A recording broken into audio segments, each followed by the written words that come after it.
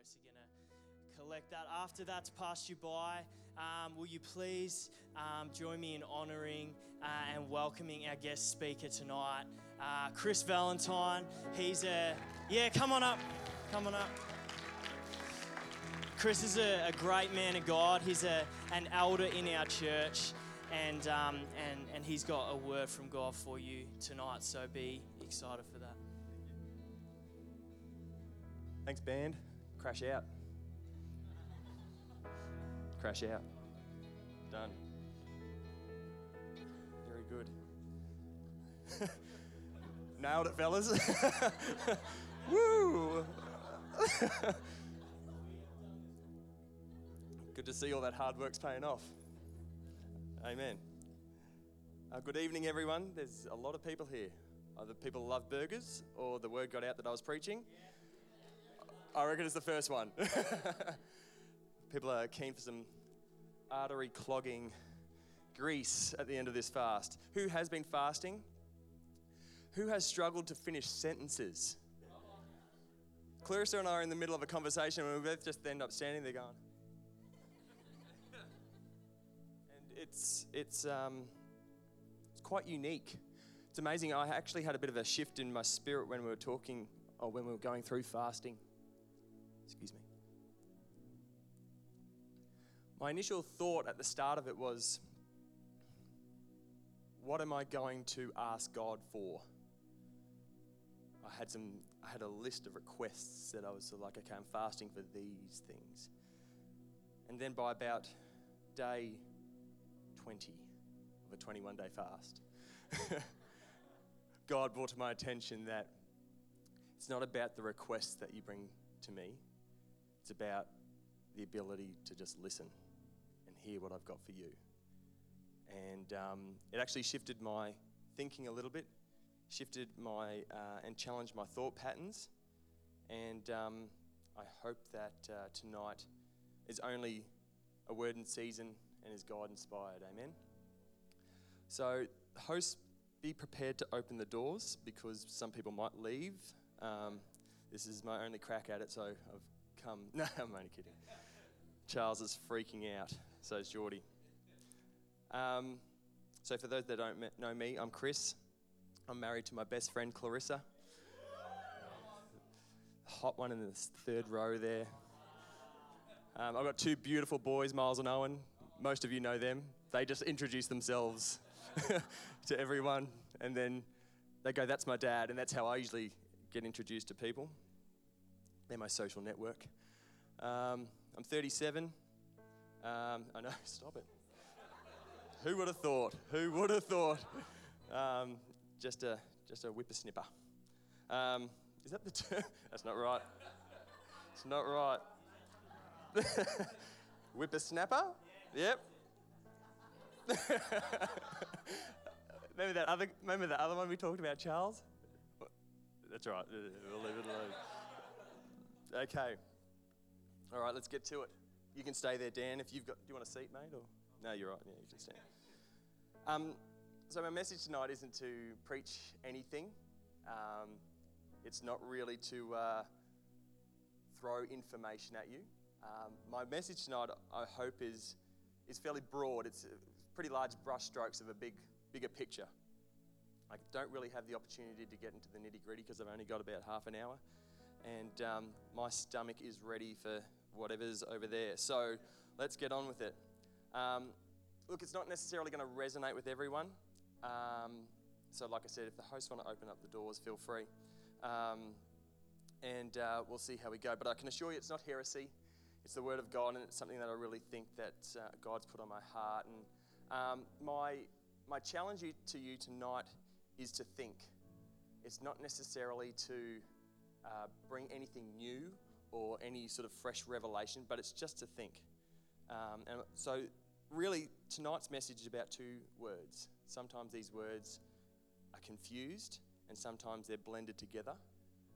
But the two words are wisdom and knowledge.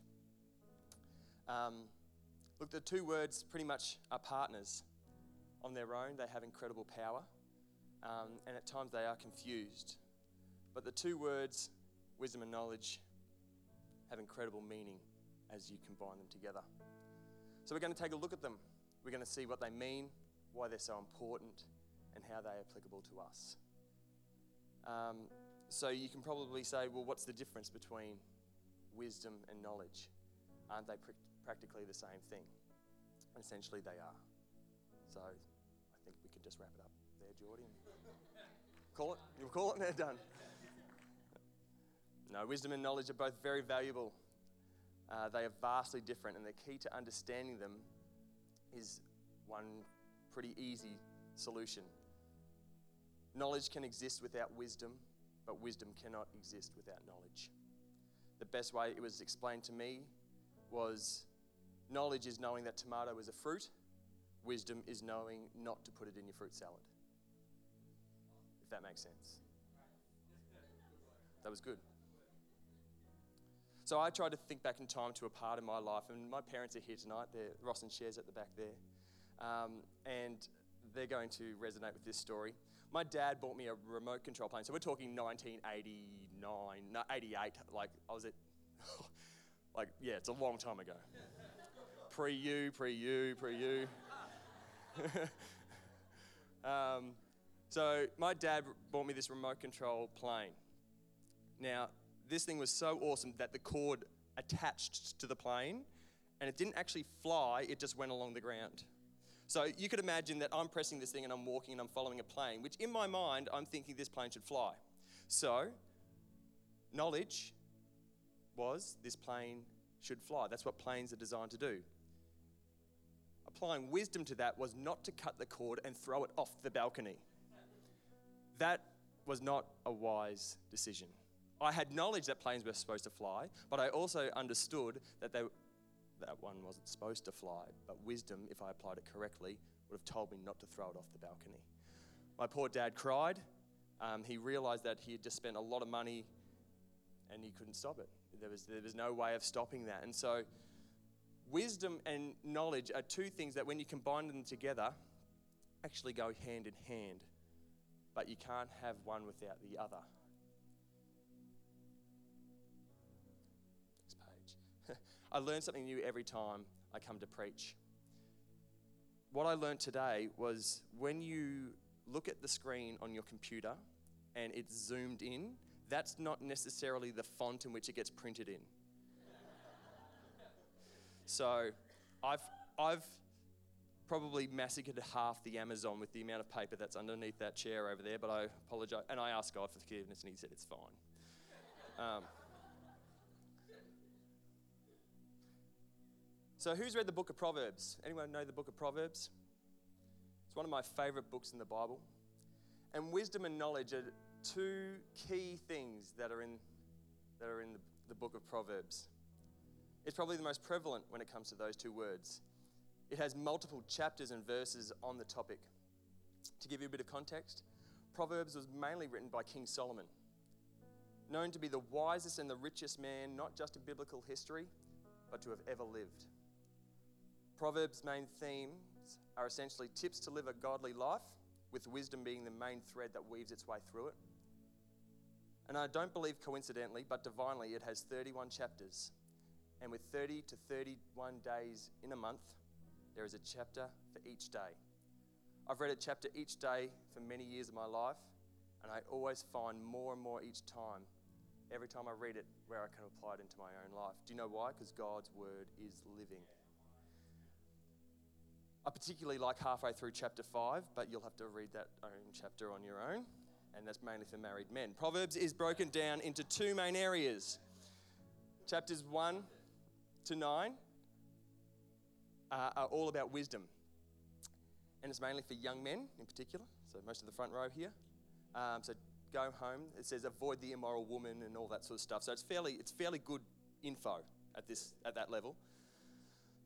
And then there's the second part, which is from about 10 through to 31, and that is wisdom for all people, or how to apply wisdom for everyone. So the first section can be categorized as a prologue for wise living. I did say sex by accident. And the second one was principles for wise living. I just got to own it and then move on. So now we have a bit of context for what Proverbs is written and why it's written. We now have to find out about the writer himself. So, anyone know of King Solomon? He was known to be incredibly wise. Not only that, he was incredibly wealthy. And he ended up with riches beyond his world. It's believed he was worth, in today's money, about $2.2 trillion. It's with a T. 2.2 trillion. How he got to that was through a lot of other bits and pieces. But he never asked for riches and he never asked for power. But I'll get to the other reason why shortly. He built the temple and he had 700 wives and 300 concubines. Just let that resonate for 1 second. 700 wives and 300 concubines. There lies another way to tell between wisdom and knowledge. Solomon obviously knew that he liked the ladies. Choosing to have 700 of them as your wife or as your wives is not the wisest thing. Imagine Valentine's Day. 700 wives, Dan.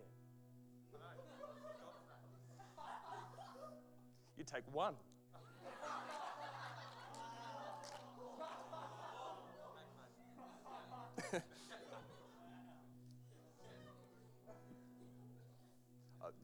Thin ice, I know. Sorry, mate.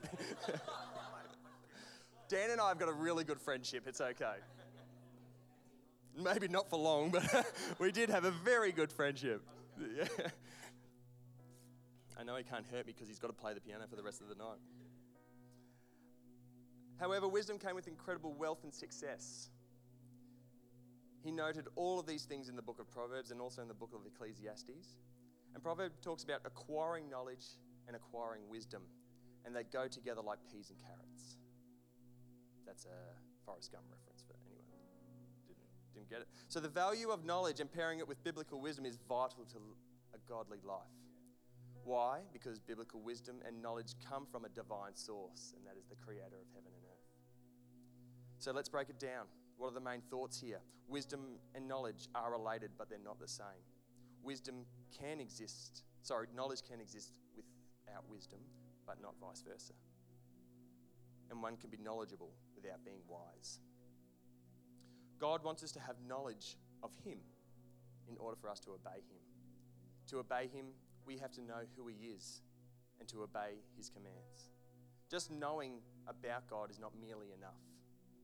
You can have all the facts on God and still not understand why you need Him. Atheists go through, although this goes against their own argument, but they study God to work out why He doesn't exist. So let's start with wisdom. There are two main uses for the word. The Hebrew is chokmah, essentially means the application of right living. The second is the Greek sophia, meaning the right application of truth.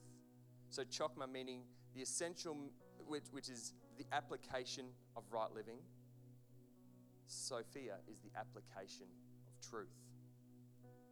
When I read that, it gave me a real sense of how true it is in this day and age to have Sophia wisdom, the right application of truth. In a world of so much information that is right there at your fingertips, our knowledge has increased substantially. The rate in which technology has advanced in the last 10 to 15 years is estimated to be about 20 to 30 times quicker than in the last century, with 15% in the next 6 years. Knowledge is increasing. Knowledge is abounding. All you need is a small amount of knowledge, and you can hold a conversation quite easily. I put my hand up to that. I don't watch the football, but I watch it just enough that I can hold a conversation. I may not be accurate, but that's what we tend to do. We tend to base our ideals, our thoughts, and our feelings around certain types of information that we gather. But, and this is a big but, are we able to discern between all of the knowledge and information that we're given and then apply that to wise and righteous living? See, language, the way that we use language now, and the meaning of things has changed. See, you can take a moralistic argument like abortion. Someone will say it's a fetus, where the truth says it's a human being. You can take the marriage between a man and a woman, but it's not saying anything other than it's now marriage equality. Who doesn't want marriage equality? But what it does is it's taken a term, changed it and manipulated it to serve a different purpose. These moralistic arguments and these sorts of things can counteract to what we believe. But it's essential that we can understand the difference between not only just right and wrong, but those grey and murky areas in there as well. Things like the news, social media, universities, schools, family, homes, and dare I say it, church shape our lens in how we view righteous living. It boils down to our ability to discern and to sort of weave our way and find out what the key is for righteous living for Jesus. So what does discernment mean? What does righteous living mean? Words that are associated with righteousness are integrity, to be upright, diligent, and of course wisdom. Coming back to the book of Proverbs, let's look at chapter 10. If anyone has their Bible, open up their Bible to Proverbs chapter 10. If you don't, that's fine. Find a phone, find a friend with one. And we're going to look at some of the things that righteous living looks like. In verse 2, a righteous life is profitable. Verse 3, if you live a righteous life, you won't starve. In verse 4, a righteous person is diligent. In verse 5, a righteous person is always forward planning. Verse 6, you avoid violence. Verse 9, a righteous person walks with integrity. Integrity meaning that you're the same person at home or when no one is looking at you in private. See, integrity is what we do in secret is the same as what we do in public. Verse 11, a righteous person is an encourager. You are a well of life. Verse 16 says you lead a life of abundance if you're a righteous person. Verse 20, a righteous person speaks uplifting words, has a restraining tongue. You can struggle with that one. I'll put my hand up for that one. Verse 23, a righteous person's desires will be granted.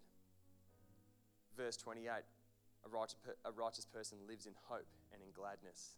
Verse 29, the ways of the Lord are strengthening. The righteous person understands that the Lord has a plan. And verse 31 says, a righteous person brings forth wisdom. There are multiple things that are mentioned here in these few verses alone. And I'm like, yep, I would like that one. I'd like that one. I'd like that one. I'd like that one. I'd like that one. I could go through the whole list.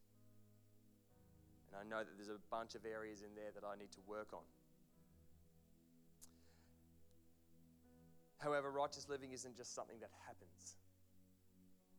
A life of righteousness has to be coupled with biblical and godly wisdom. It has to be underpinned with knowledge and understanding of who God is. See, you've got to not only have to understand God. See, it's not about understanding history. It's not understanding political facts. It's not about understanding sports, science, finances, the stock market, coronavirus. Our underpinning of knowledge has to be on the character and the love of God. Understanding that our ways are not his ways, but submitting to his will and his purpose for us. See, Romans 12:2 says, don't copy the things of this world, its customs or behaviours, but allow God to transform you into a new person by changing the way that you think. Then you will know God's will for you, which is good, pleasing, and perfect. See, what we see here in Romans is a discipline. It's a deliberate decision to say, I'm going to allow God to transform my mind and my heart towards things that are pleasing for him. This is an application of knowledge coupled with wisdom to allow God to do a work within you. So I hear you then say, Are we just robots? Do we lose the ability to choose if we allow God to do these things to our mind? And I'm going to say no. If that were the case, there would have been no need for Christ to come, to suffer, and to be sacrificed. Because for what purpose would that have been? This is an instruction by Paul saying your decision to follow Jesus is the best decision that you'll ever make. However, it doesn't finish there. There's still a race to be run and won and a destination to get to. If we all just sat back after finding salvation and didn't strive after God, then that is a mediocre or lukewarm life. And Jesus has some fairly strong words regarding lukewarm faith. Now, I understand that these words are strong, and I understand that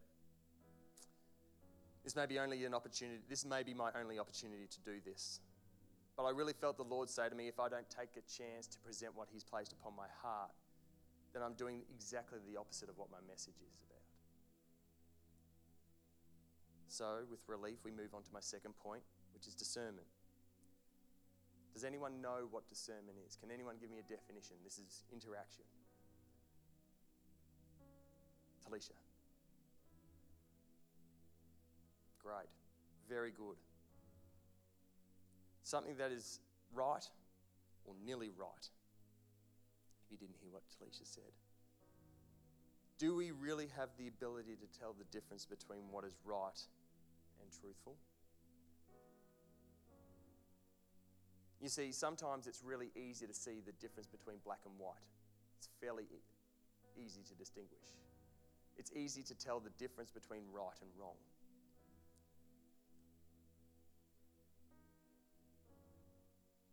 But can we distinguish between what is right and what is nearly right? Can we rightfully see beyond the lights, the noise, and the ear-tickling speech to allow ourselves to be deceived? I know personally how easily it can be to be drawn into a decision or into a direction that looks good, promising, and full of opportunity without testing or proving it in what God wants. In the book of Chronicles, chapter 18, 2 Chronicles, chapter 18, actually, we have a story which we're going to read. And it's about two kings, Jehoshaphat, who was the king of Judah, and Ahab, who was the king of Israel. And a little context, Judah and Israel were once united, had now split. And these two kings had formed an alliance just for a small passage of time. And they were debating whether to go to war against another army. So I'm going to read verse 18, 1 to 8. Jehoshaphat enjoyed great riches and high esteem, and he made an alliance with Ahab of Israel by having his son marry Ahab's daughter. A few years later, he went to Samaria to visit Ahab, who prepared a great banquet for him and his officials. They butchered great numbers of sheep and goats, and they came for the feast. And Ahab enticed Jehoshaphat to join forces with him to recover Ramoth Gilead. Will you go with me to Ramoth Gilead? King Ahab of Israel asked King Jehoshaphat of Judah. Jehoshaphat replied, why, of course, you and I are one, and my troops are your troops. We will certainly join you in battle. Then Jehoshaphat added, but first, let's find out what the Lord says. So the king of Israel, who was Ahab, summoned the prophets, 400 of them, and asked them, should we go to war against Ramoth Gilead, or should I hold back? They all replied, yes, go right ahead. God will give you great victory. But Jehoshaphat asked, is there not also a prophet of the Lord here? We should ask him the same question. The king of Israel replied to Jehoshaphat, there is one more man who could consult the Lord for us, but I hate him. He never prophesies anything but trouble for me. His name is Micah, son of Imlah. Jehoshaphat replied, that's not the way the king should talk. Let's hear what he has to say. So the king of Israel called one of his officials and said, quick, bring Micah. So I'm going to stop there. Although the decision looked, it should have gone ahead. Although Ahab had 400 of the prophets come in, he didn't have the ability to discern what these false prophets were saying. Jehoshaphat knew the voice of God, and he knew him well enough, and realized that these men didn't speak for God, but they just spoke for themselves. They were yes men. The one that the king didn't like was the one that was prepared to bring a message of wisdom. As Christians, we don't have to study every distortion of biblical truth to understand and spot heresy. As believers in Jesus, we must learn God's word and know it well enough to be able to recognize when it is being distorted. I believe that in our era of fast-paced decision-making and high-risk, high-reward thinking, we've lost the ability to discern, to actually slow down and take time to make a decision, and a decision that is based on what is holy and what is good. Now here you say again, I don't hear the Holy Spirit, and why would a spirit be speaking to me about such things? Well, I can't answer for you, but for me, I don't hear voices, but I have an inner gut feeling, sometimes a tension when something doesn't feel right, or I'm super unsettled, or I have too many options and I can't make a decision. It's only then that I finally realize that the Holy Spirit is trying to tell me to slow down, to be still, to get into His Word and listen. And without fail, a scripture, some wise counsel, or a random encounter has a way of bringing clarity to the situation. As I was writing this, I had the exact same feeling what to do with my business. I'm a landscaper by trade, and I've always been a sole trader, and I have a lot of thoughts and feelings that were going along, and one of the things that I thought I should pray for in the fast, along my many list of things during the fast, was what I should do. But I had to be still and just to allow God's word to transform my mind and allow His will and His purpose to prevail. Proverbs 4:25-27 says, "Look straight ahead and fix your eyes on what is before you. Mark out a straight path for your feet, and stay on a safe path. Don't get sidetracked. Keep your feet from following evil." For those that call ourselves followers of Christ, it's not an easy task. Christianity isn't something that as soon as you ask Jesus into your life, it's, rainbows and roses and chocolates and those sorts of things. Not that I like rainbows or roses. Following Christ is a challenge. If you read the book of Peter, 1st and 2nd Peter, it talks about the trials and the tribulations that we go through as followers of Jesus. If I had read that, prior to asking Jesus into my heart, I probably would have, thought about it a little longer. But I knew that when you ask Jesus into your heart, it's not about the things that you face here on earth, it's about the eternal perspective. We have to separate our worlds when there's so much deception from so many different places, so close to home. These can influence our decisions, and at that point we really have to ask for wisdom. I know this sounds cliche, but when Solomon was laying in bed one night, God asked him, "What do you want, Solomon?" And do you know what he said? Wisdom. For us to actually gain wisdom, all we have to do is ask. To gain biblical knowledge and understanding and wisdom altogether, we just have to ask it. We don't actually have to have a theology degree. We don't have to be in church our whole life. All we have to do is ask. See, when he asked for wisdom, God gave him riches and power beyond his wildest dreams. Now, that's not the reason we ask for wisdom. They were just a consequence of the action, because Solomon could have asked for, when God said, "I will give you whatever you want," he could have said, "I want to be the best king ever, and I want to have a harem of just ladies." He could have. It was a done deal. But he asked for wisdom. He asked to know what the difference was between what was right and what was nearly right. He had a lot of knowledge that he could apply to the wise-based choices that he was making. The first thing that he had to do as a king was two ladies came in and they both were quabbling over a child. One lady said, "This is my baby." The other lady said, "This is my baby." And he had to stand there and make a decision and go, right, the only way, I can't please both of them here. So the only way that I have to test the heart of the real mother. So what does he decide to do? He says, "Bring me a sword, I'll cut the baby in two and they'll have a half each." Sounds pretty grotesque. But the heart of the real mother said, no, she can have it. And it was at that point he knew that by applying something that he had asked for, this actually ended in a result that was the right result in the end. So all we have to do is ask. Proverbs 2 and 3 says, "Tune your ear to wisdom and concentrate on understanding. Cry out for insight and ask for understanding." James 1:5 says, "If you need wisdom, ask your generous God. He will give it to you. He will not rebuke you for asking, but when you ask him, be sure that your faith is in God alone. Do not waver, for a person with divided loyalty is like a boat at sea, being tossed and turned by the wind and the waves." See, when we do ask for wisdom, it's a big thing.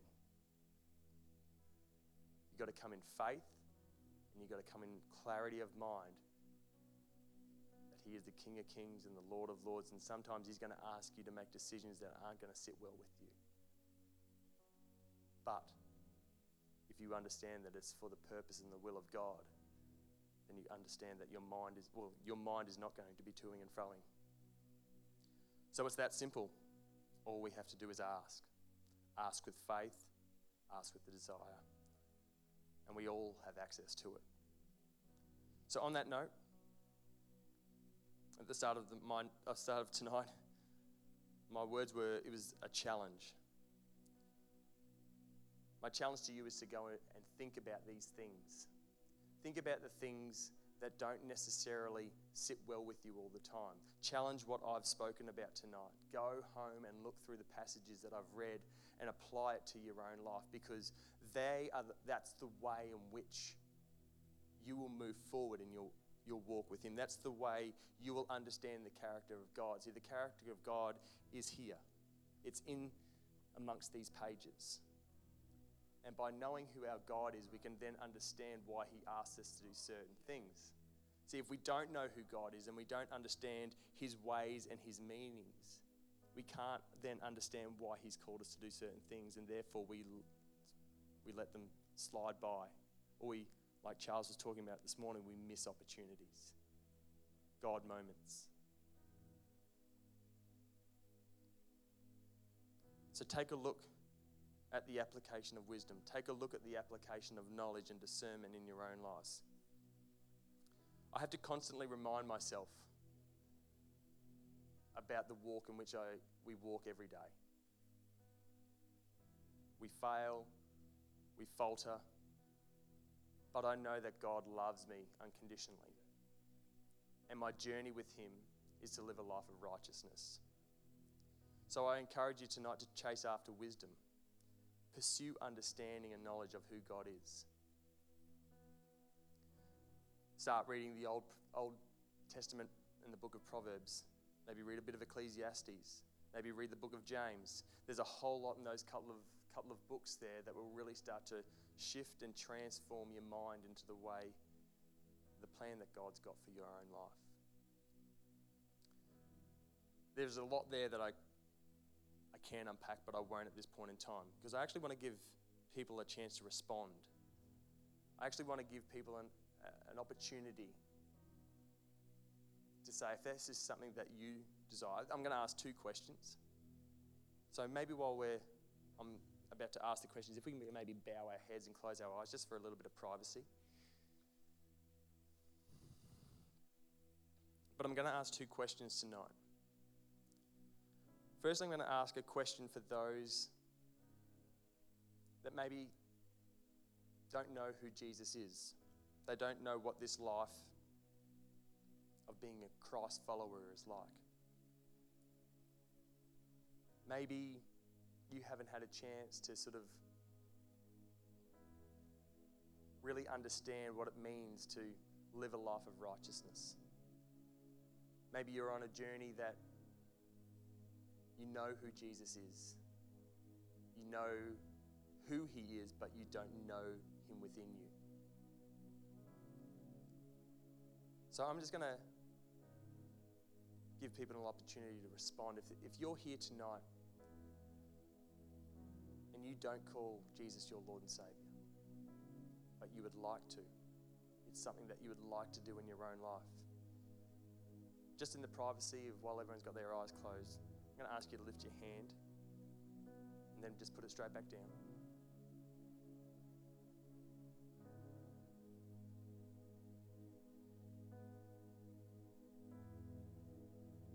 Awesome. My second question tonight is for those that would like to chase after a little bit of this biblical wisdom that we've been talking about, to apply it to a life that God's got in store for you, to understand his ways a little bit better, to understand who he is a little bit better. And I'd love the opportunity to pray with you guys as well. If that is something that you feel that you'd like, I'm going to ask you to quickly lift your hand, put it back down again.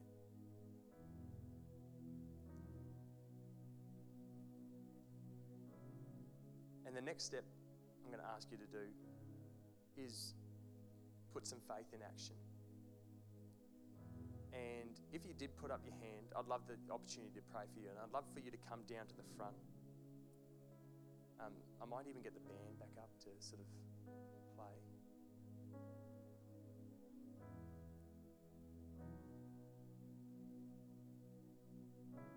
But I understand that the life that we're pursuing for Jesus is not always an easy one. It's not an easy one. So if you would like to come down to the front, I'm going to pray for you. I'm going to let these guys sing, and we're then going to close the meeting and have some food. But thank you.